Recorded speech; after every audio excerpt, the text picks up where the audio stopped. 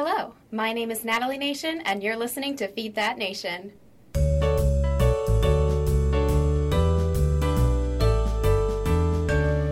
Welcome back. I am so excited to start off Season 2. We've got an amazing 2-part episode, so please keep listening. I'm super excited for this. It's been in the works for pretty much since I realized that I wanted to keep podcasting past my senior honors project. I knew that this was an episode that I wanted to create. And finally, after several months of scheduling, we got everybody into the studio, and I'm just so beyond excited. When I decided I wanted to do a nutrition podcast for my senior honors project, I knew that there were a lot of other aspects of health and wellness and really college life and university life that I wanted to cover. And so this season is going to be a lot more general health and wellness, some specific nutrition episodes, but then just a lot of other hopefully really interesting topics. I'm super excited to dive in. We'll be updating every Monday with a new episode, so stay tuned. If you really like what you're hearing, go ahead and leave me a review and rating on iTunes or whatever platform you're listening on, and be sure to follow me at Feed That Nation on Instagram and find my blog, feedthatnation.com. Something that a lot of people might not know about me is that when I was 20, I was diagnosed with polycystic ovary syndrome. And what this means is that my ovaries, part of my reproductive system, instead of doing what they're supposed to do, they tend to grow these little fluid-filled cysts. That's where the polycystic of this condition comes from. And this is both caused by hormonal issues and produces some hormonal issues. And for a long time growing up, I didn't even really know that there was anything wrong with me. I just thought that, oh, everyone has irregular periods, right? Or, oh, everyone has acne. It's just a thing, and it wasn't until I was 20, and we'll get to this in the episode later on, that I realized something was pretty wrong with me. And finally I was diagnosed with PCOS, and my world started to make sense again, and it was kind of difficult to navigate being diagnosed with a chronic illness. Granted, this chronic illness doesn't impact every aspect of my day-to-day the way chronic illnesses impact some people, but it was quite an adjustment to have to make as a college student and as a young adult. So I wanted to do an episode talking about managing chronic illness as a young adult, and so I brought in 3 friends of mine. I've met them in different areas of my life who all have different chronic illnesses, and I brought them together so that we could have a really excellent roundtable, fun interview, discussion, conversation, learning from each other, learning about each other, and discussing what we've learned about managing chronic illness. In this episode, you're going to hear from my friend Rose, who I met at St. Kate's. We were both RAs together a few years ago, and Rose has type 1 diabetes. You're also going to hear from Shauna, one of my very dear friends. We met working together at a summer camp a couple of years ago, and Shauna was recently diagnosed with Meniere's disease. And then you're going to hear from Annalisa, who is a friend of mine in my dietetics classes, who was diagnosed with irritable bowel syndrome, or IBS. They will introduce themselves a little bit later on, but just wanted to set that up so you guys go into this episode and part 2 of this episode feeling awesome. So here we go.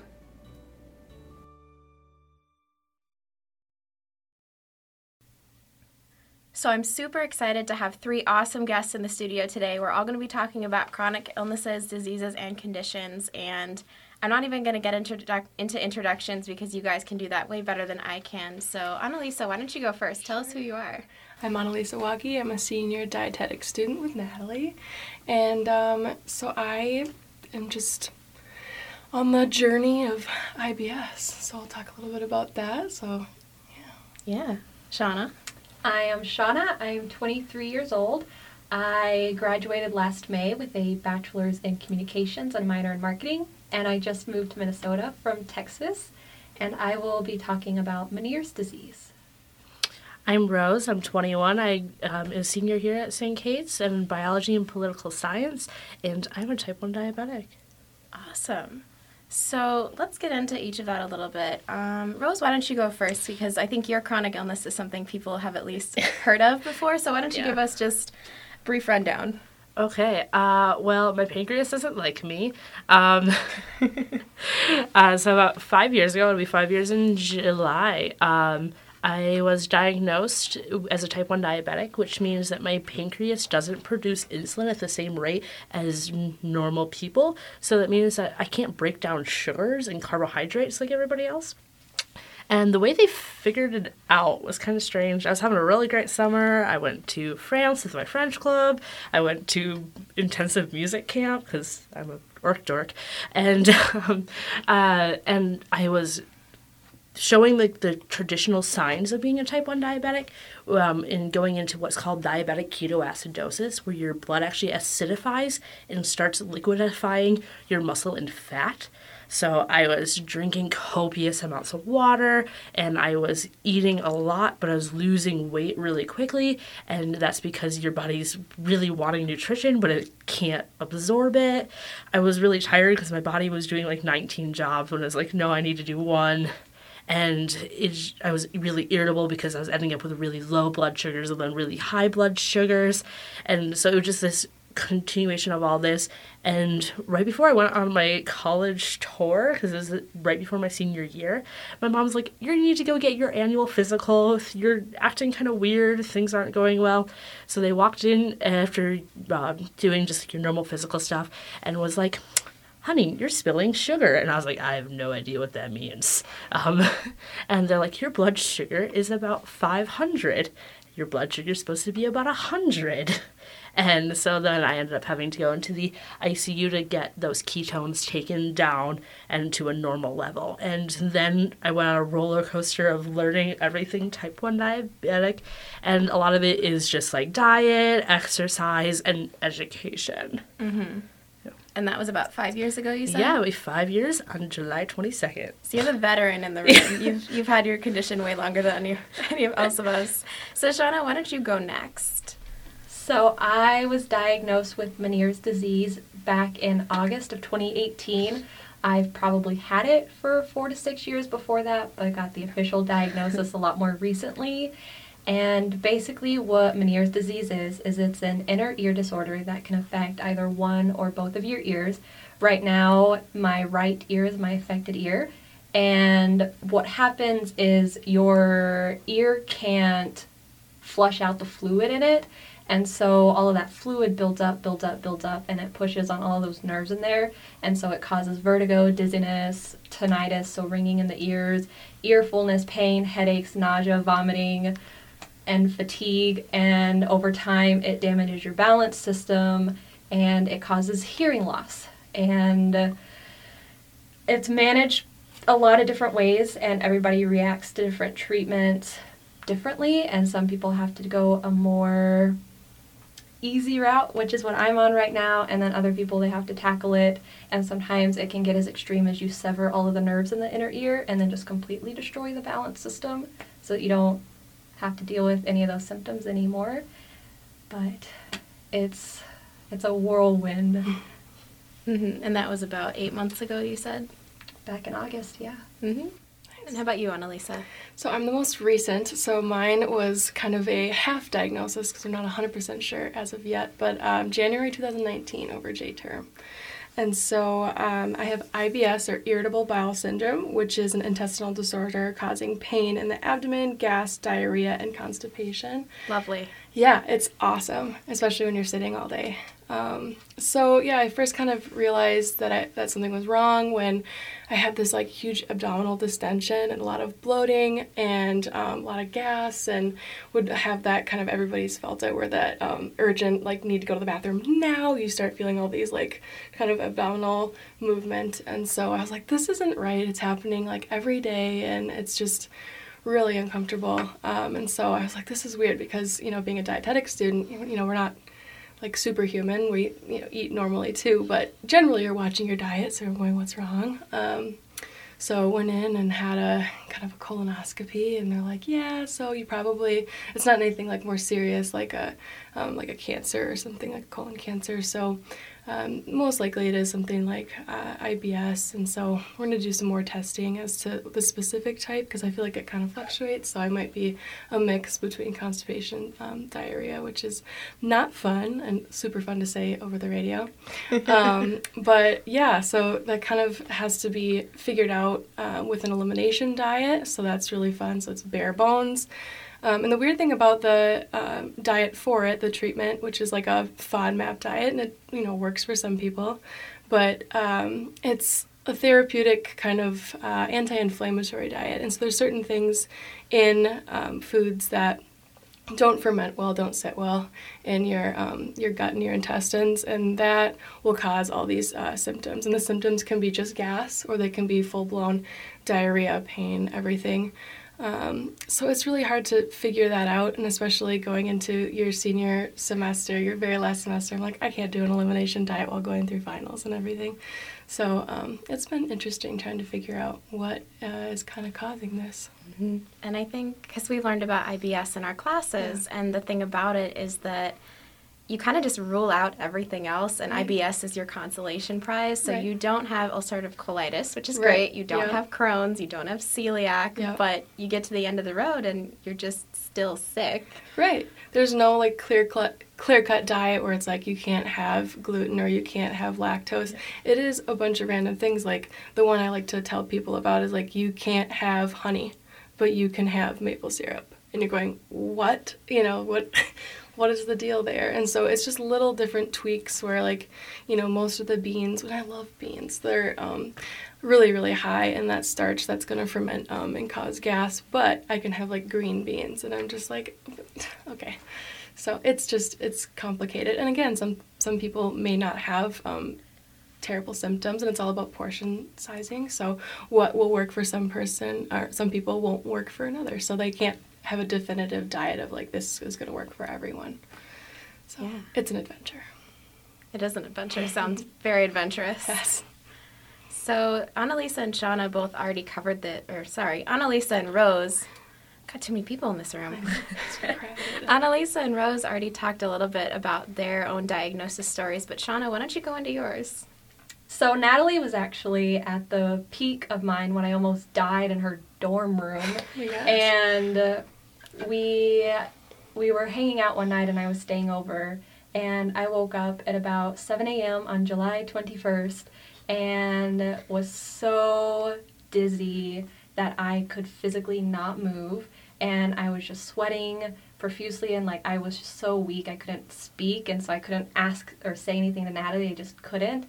And every movement I made just made it worse. And about 20 minutes in, I vomited, which woke Natalie up. And Natalie, being the rock star she is, immediately took my temperature and was trying to figure out what was going on. And I couldn't verbalize at the time that I was just experiencing dizziness and vertigo. And I think about an hour into it is when I finally said, I'm dizzy. And from there, it didn't get better. I continued vomiting, and this went on for about 4 hours. And hour 3, she called her brother and best friend to get me to urgent care, and urgent care gave me some wonderful medicine and basically like prescription Dramamine.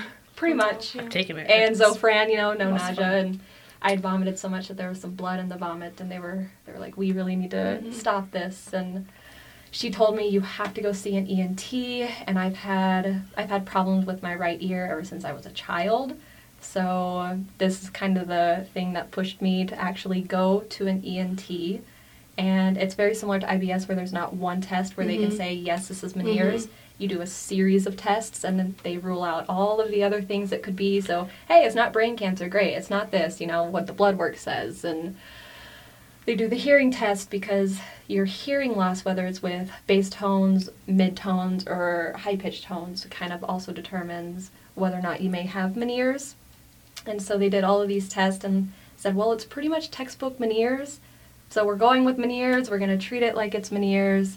And diet-wise, you're recommended to do a low-sodium diet, so staying around or below 1,500 milligrams a day. And then, depending on the person, that they may or may not be sensitive to sodium. The one that I always like to say is I can't have chocolate, because chocolate is actually a really big trigger for me. And some people, it's not, but it's interesting because you kind of think, well, why chocolate of all things? But because of the amount of insulin chocolate makes your body produce, guess what insulin's full of? Sodium. Mm-hmm. So you also have to do a lot of that figuring out what's going to help you manage and what's not, and listening to other people who have it, but acknowledging that what's working for them might not always work for me. So thank you, Natalie, for taking wonderful care of me. It was a very exciting day. It's not the word I would use. So, Shauna, you've been managing yours through just different diets, balancing your sodium, figuring out what foods make it worse and which ones don't. And Annalisa, you've also had to do a lot of that, Yep. which sounds like it sucks.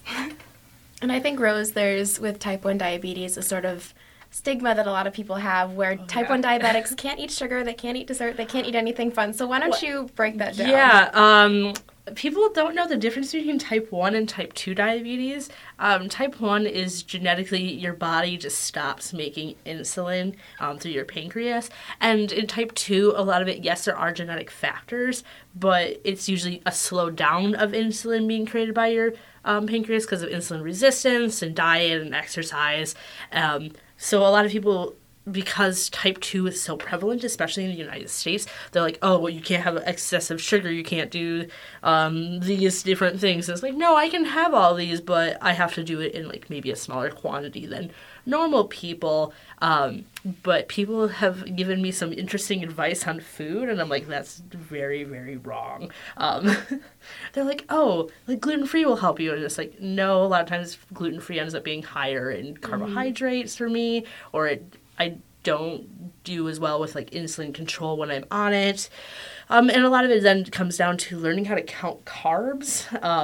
So there are a lot of these fad diets that do a lot of like low carb, high protein don't work for me either, because like high protein also really affects synthetic insulin, and I won't absorb the insulin as well. So as like the other ones are, it's a lot of trial and error for like what will work for one diabetic won't work for another. So like for me, I've cut out a lot of like grains and breads because yes, that helps me.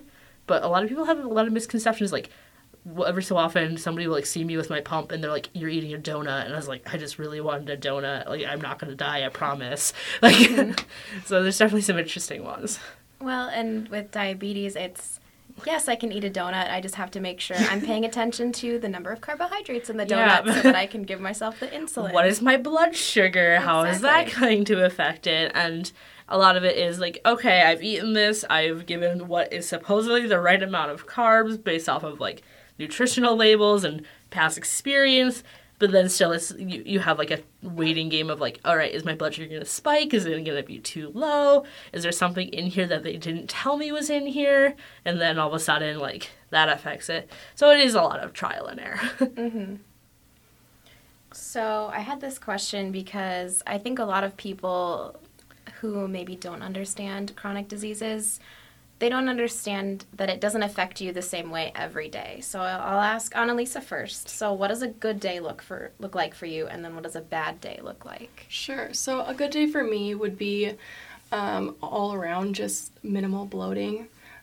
So that would just mean, because it's so crazy how it happens. When it does happen, it literally feels like you're a balloon, and it just keeps going and going and going and going, and it's really uncomfortable. So obviously minimal bloating. I would say just obviously being a regular and having kind of a regular balance of, again, it's super fun to say, but a regular stool. And because, again, it's one or the other and both are super painful. So I would say that would be through close monitoring of your diet. Also exercise is super huge for me. So at least a half an hour of exercise, and not super intense, because the more intense you go, a lot of times that will result in irritation as well. So I've been trying a lot of therapeutic exercise, low impact, so swimming and yoga have been really influential. And again, the yoga is nice twisting, and it's supposed to be very massaging. So that's been helping a lot too. So a good day would be minimal bloating, just kind of your regular routine that's not kind of interacted, poorly through diet, and, no migraines, no pain, that kind of stuff. And then bad day would be that huge abdominal distension, having to run to the bathroom multiple times, feeling like, another feeling is like you're never empty either, and so that's really, really uncomfortable.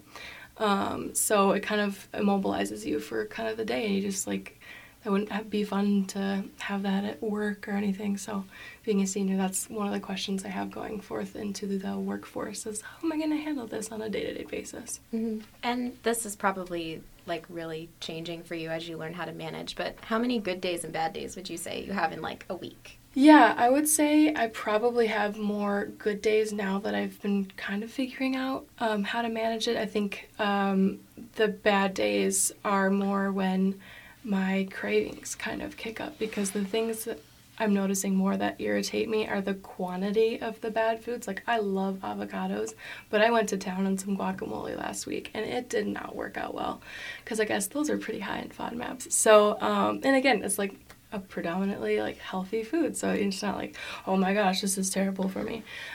So I'm noticing more the quantity of that. So I would say 4 or 5 good days and then a couple of bad days. Alcohol also affects it too, so it's really hard to then kick back with, a couple glasses of wine on the weekend to celebrate getting your homework done, and, then paying the price the next day too. So, yeah.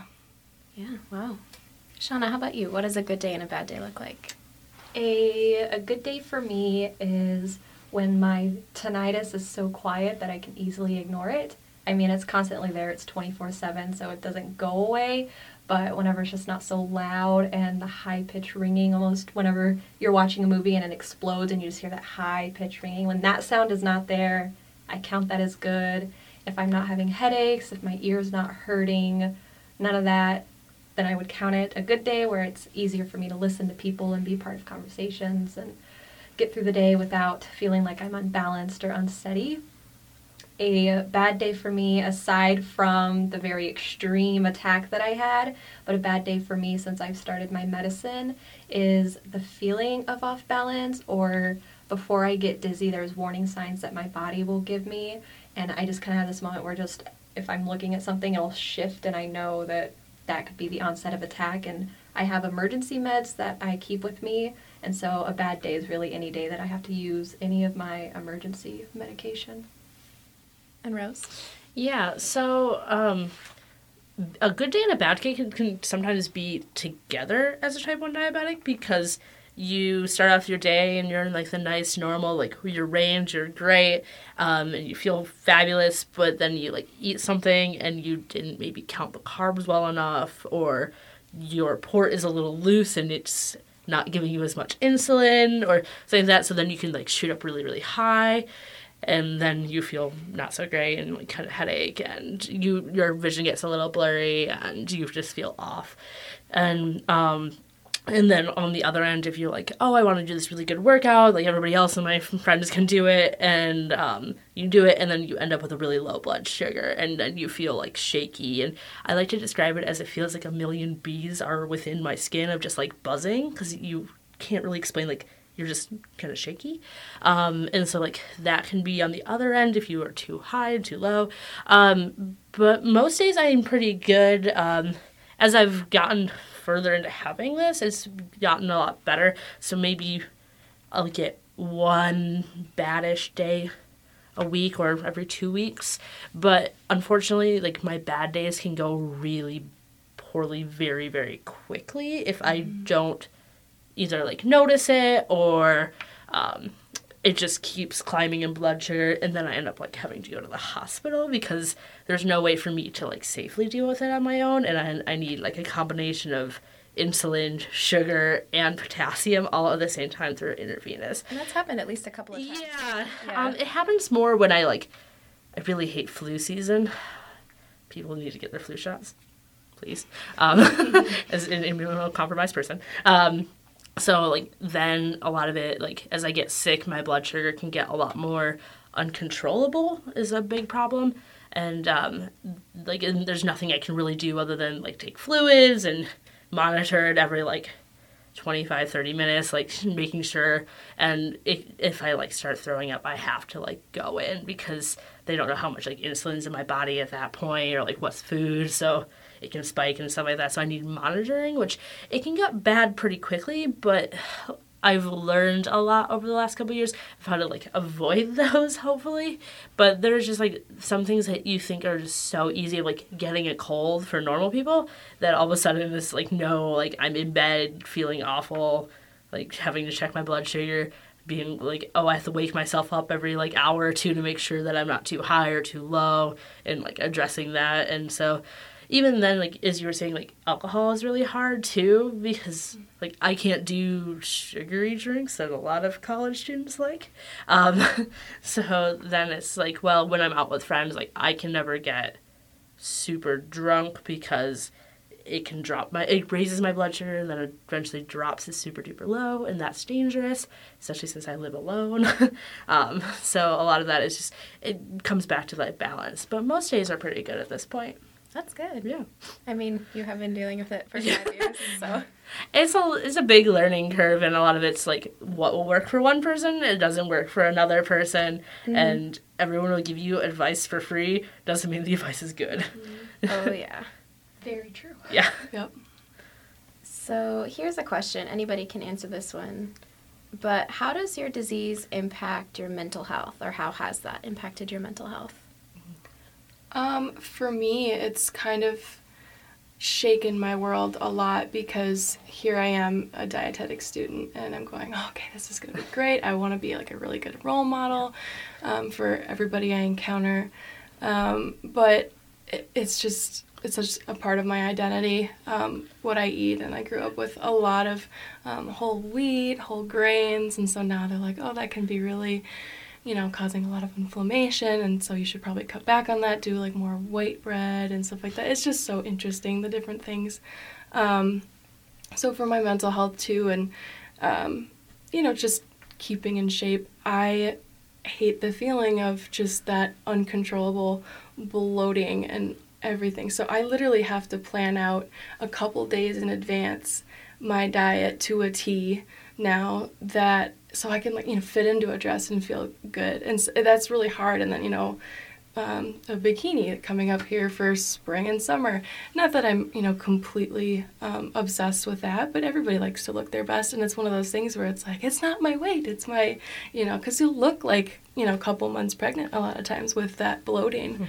And so that's been really hard because you have to completely adjust your wardrobe, and you're like, I don't want to fit into dress pants today for my interview because they don't feel good. So it's kind of affected that because you don't have as much freedom. Mm-hmm. For me, I've noticed the first thing that it impacted was really anxiety for me, which is something that, aside from your school test, you want to pass that kind of anxiety, but after that one attack, then it was for 2 weeks straight. I was constantly dizzy, constantly off balance, until we started a medicine routine that really worked for me. And even since then, the moment I feel off, I start panicking because I also live alone. And so then I think, well, what if it gets to this point? What if it gets this bad? Is this going to happen again? And you start tricking yourself up with all of that. And also socially, I can't just go out to eat at a restaurant. Whenever somebody asks, I have to plan because I can eat, but if I'm going to, I have to be able to manage that differently. And so have a zero sodium meal or other zero sodium meals leading up to that, and because knowing that restaurant food is so high in sodium, and sometimes you can't always find that information either online where they don't provide it, and so you kind of play this guessing game knowing, well, I roughly know how much sodium is in hamburger buns, and I can guess here, and that can take some planning. And so whenever people randomly say, hey Shauna, let's go out tonight, and I say, well, I can't tonight, this is too short notice, or being so young, I've noticed a lot of times when somebody asks me about something or I mention low sodium, I always get you're just so young to have to be on low sodium. And being having to go through those conversations constantly and explaining it or attempting to explain it can also lead to a lot of frustration, and you just feel that separation.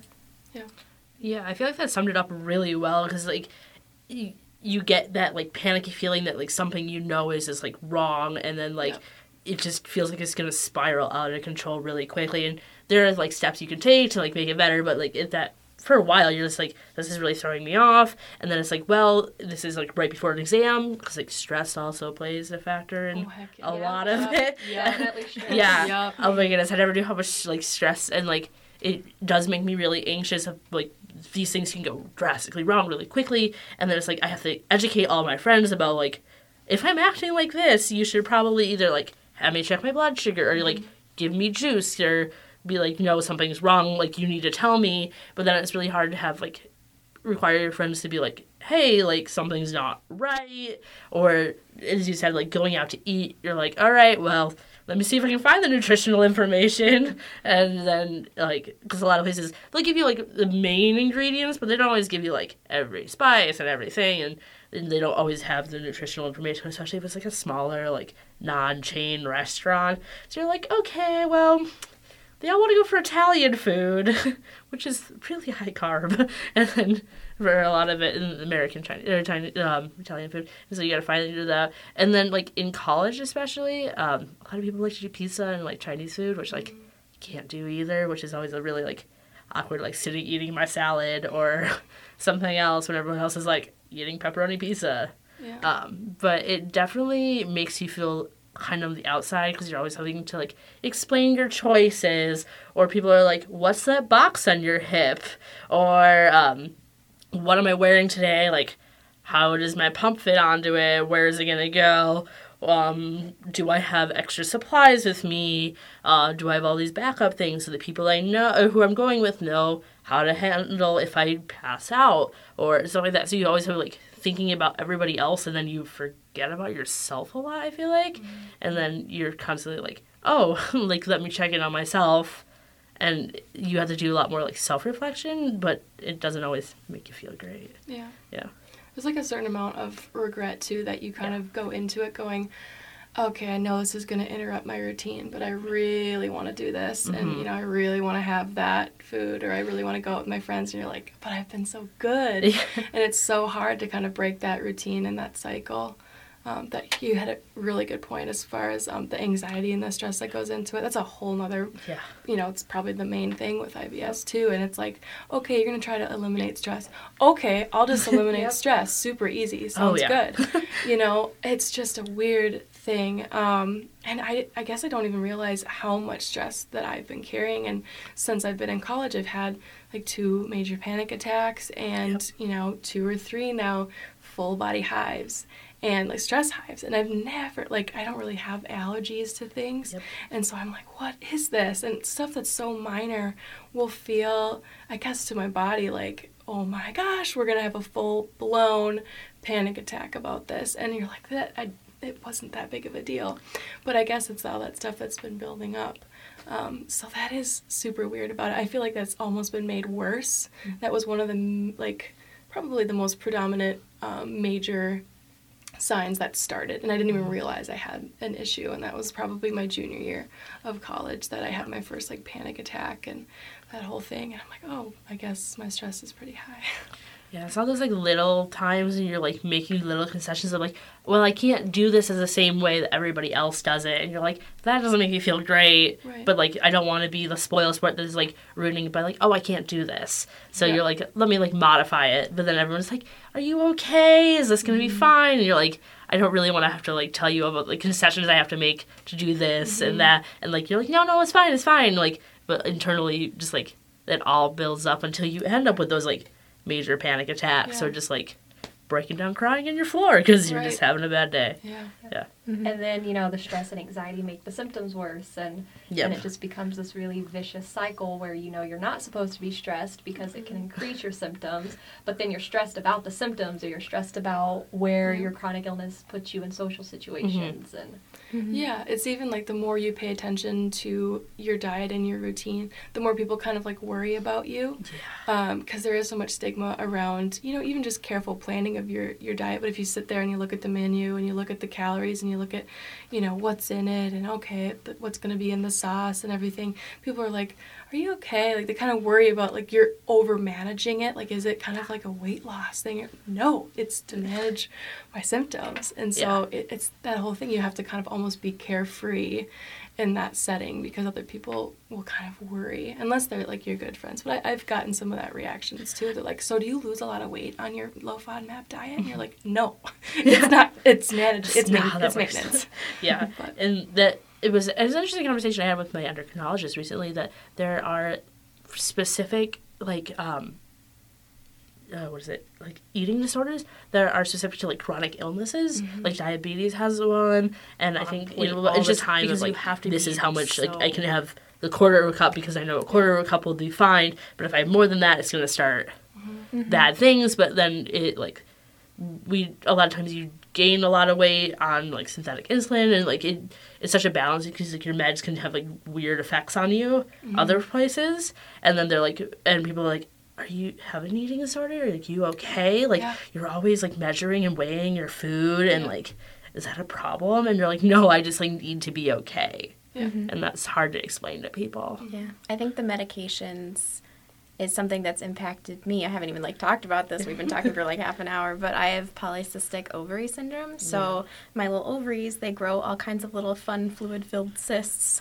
and it's just caused by hormone imbalance. And the way it's been reflected in my experience is, like, really irregular periods. So I once went, like, 100 days without getting my period.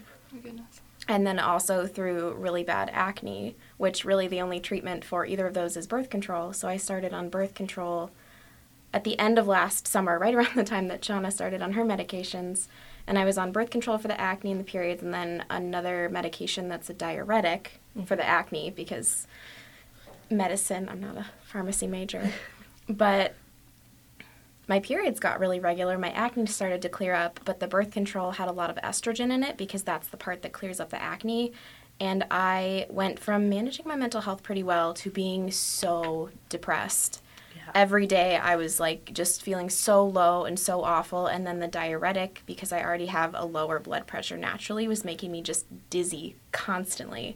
So I'm constantly dizzy, constantly feeling just miserable and terrible, and it probably went on, like, a month before I went back to my healthcare practitioner. I was like, I can't do this. We have to change something because it's working, but I am a mess. Do any of you guys feel like, because there's certain points where I felt like maybe I could have done something differently, or maybe had school not Everybody been in the room stressful. is nodding right now. Yeah. Could I have done something differently? Because I'm going, what the heck? Of course, my senior year, I'm going to develop something like this that's going to affect me the rest of my life.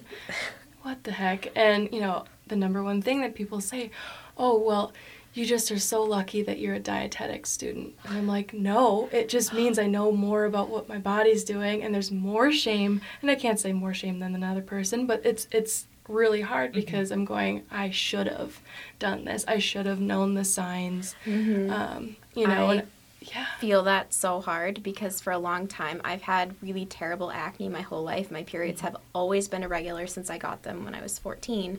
And, you know, you read about it when you're a kid, and, like, we knew how to use Google, so I would Google, like, acne, and, you know, every single website would say, oh, like, everyone gets acne. Oh, everyone's periods might be irregular sometimes. And I didn't understand for the longest time that, okay, yes, most people get acne, but most people don't have acne to nearly the extent that I did, and most people don't have irregular periods to nearly the extent that I did.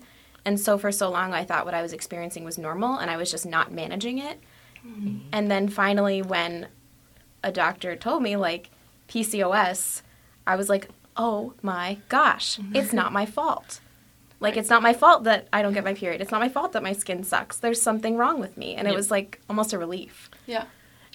Yeah, though, I definitely feel that, like, maybe I should have packed a different lunch that had higher fiber, or, like, maybe I didn't count right, like, maybe I just did my math wrong and, like, gave too much insulin or not enough insulin.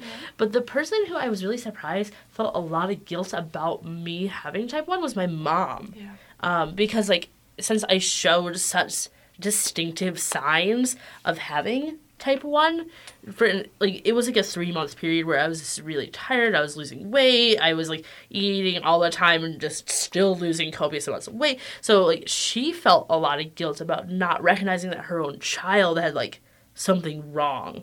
And like I don't think that gets acknowledged a lot of times, whereas like the people around you feel a lot of guilt for not maybe saying something or not knowing what to do about the weird symptoms that like the person they love is experiencing. Right. Yeah. I felt really guilty that I didn't address it sooner because I had symptoms for 4 to 6 years before I ever even had that one, and I had been misdiagnosed. Now looking back, you know these things, and my 2 years ago, I was up here for an internship and woke up in the middle of the night and just had this alarming headache to the point. I'm not the kind of person who, I need to go to the ER. I'm just kind of I usually let things get as bad as they can before taking care of it. Yeah. And I told Natalie that day, I said, Natalie, like, I have to go see a doctor because this is really bad. And we went, and I was diagnosed with bilateral eustachian tube dysfunction. And so she said, oh yeah, there's fluid buildup in the ears, and it was both of them. That's what's causing all of these symptoms. Gave me antibiotics and sent me on my way. And probably every year, about anywhere between April and June, I would go to the doctor. And looking back, it was always ear-related. And so I kind of kick myself sometimes that, well, maybe if I would have addressed it whenever I first experienced vertigo and talking myself out of, oh, like, I have vertigo every couple months. That's totally normal. It happens. Like, I just need food because that's what my family would tell me. Well, maybe you're just hungry because you don't eat breakfast. So maybe you're just hungry and need to eat. Or maybe you're just stressed or that. And so you go along with it, and then you finally get the diagnosis, and you're looking back and you start putting all of those dots together, and you're like, oh, I've had this all along. Mm-hmm. And then, you have some resentment towards the doctors who kept misdiagnosing you. I felt that. Whereas, if I was coming into you every year and you were diagnosing me with some inner ear something or another, how did you not catch it sooner? And you have to kind of rein yourself back and say they're not specialists. It's not, they wouldn't know to look at it, especially with Meniere's disease because it's very rare and it only presents in about 200,000 people in the United States. And so it's just not very well known, and so I have to bring myself back in and know that I can't place the blame on them, but I also can't do that for me either because to some degree I did take steps, just not the right steps at the time. Yeah, I definitely feel that too.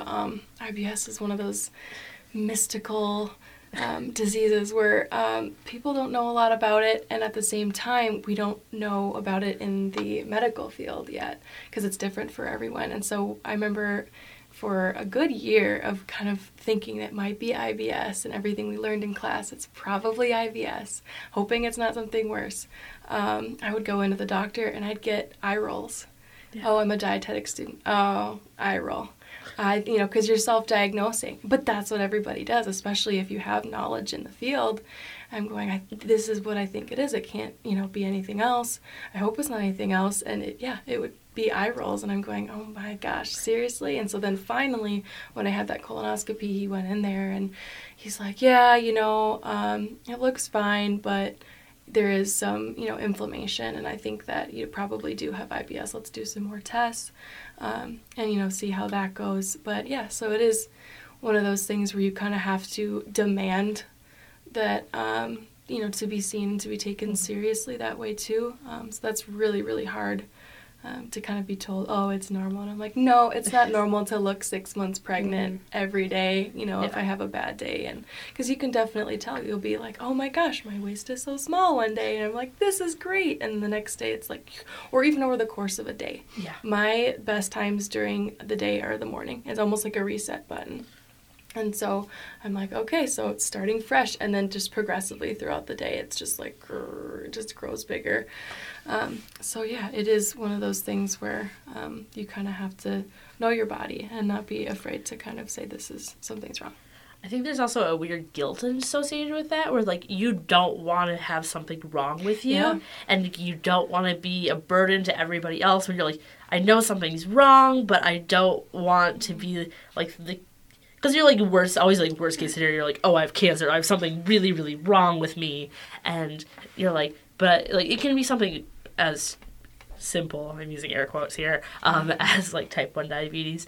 But, like, you're like, I don't want to be that kid who's, like, always doing these, like, weird things and, like, has to be odd compared to everybody else. Yep. And you feel really guilty about that. And you're like, well, I can push it off for a few more days. And, like, I knew something was definitely wrong, but I was like, oh, you know, like, I'm still a teenager. I'm just probably stressed in puberty, and, like, it'll be fine.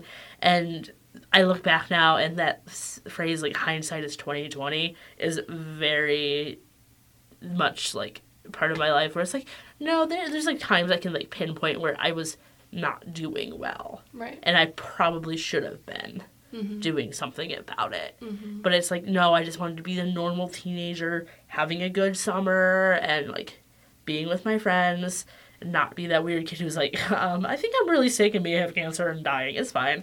Right. Yeah, the months leading up to my diagnosis, I remember coming back and telling my classmates, oh yeah, we think it's IBS, and they're like, that explains why you go to the bathroom every day during class. And it's true. Yeah. I laugh about it. I'm like, it's like clockwork. Yeah. Every single day. And it's just, you know, urgent and everything. And so, you know, it helped because there was a little bit of sympathy there too, but it also felt like, oh my gosh, I'm like broken, and I am not, you know, I'm not normal. I'm not a normal person. I have to, you know, be close to a bathroom if it's a bad day and that kind of stuff, and people can't relate. And it's so awkward, too, to be just, like, one-on-one with somebody and be like, excuse me, I gotta go, you know? Or even then, you know, be in the bathroom with somebody and you're just kind of like, oh, this is awkward, you know? Being in public with an issue, and especially a disease, that is really, really embarrassing. Yeah. And it's really, really hard, so, yeah. I find out very quickly who has fears of needles. Oh, yeah. And they're like, you have to do this several times a day. Or, like, when I used to do injections, or, like, I poke myself to test my blood sugar. And, like, you have to do this a lot of times a day? And I'm like, yes, because I like living. It's nice. And they're like, but why don't you do it, like, less? Like, you don't have to do this often. And I was like, because I like my eyes and my feet and, like, all these other things that could go wrong. And they're like, oh, okay. Well, I'm just going to, like, turn away. And you're like, sure, this does not make me feel any less awkward about having to give insulin.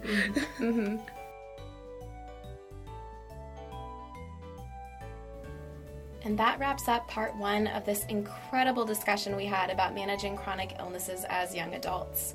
We will dive into part 2 very shortly, so I won't really do much of an outro here. Please keep listening. I really enjoy being able to share my knowledge and my experiences and the knowledge and experiences of other people with my audience. Again, if you like what you've heard, please go ahead and give me a 5-star rating and a review on iTunes or whatever listening platform you are listening on. Go ahead and tell your friends about me. Share me on Instagram. I'm at FeedThatNation. And I look forward to hearing from you. Until next time, my name is Natalie Nation, and you've been listening to Feed That Nation. Have a great day, and we'll see you soon.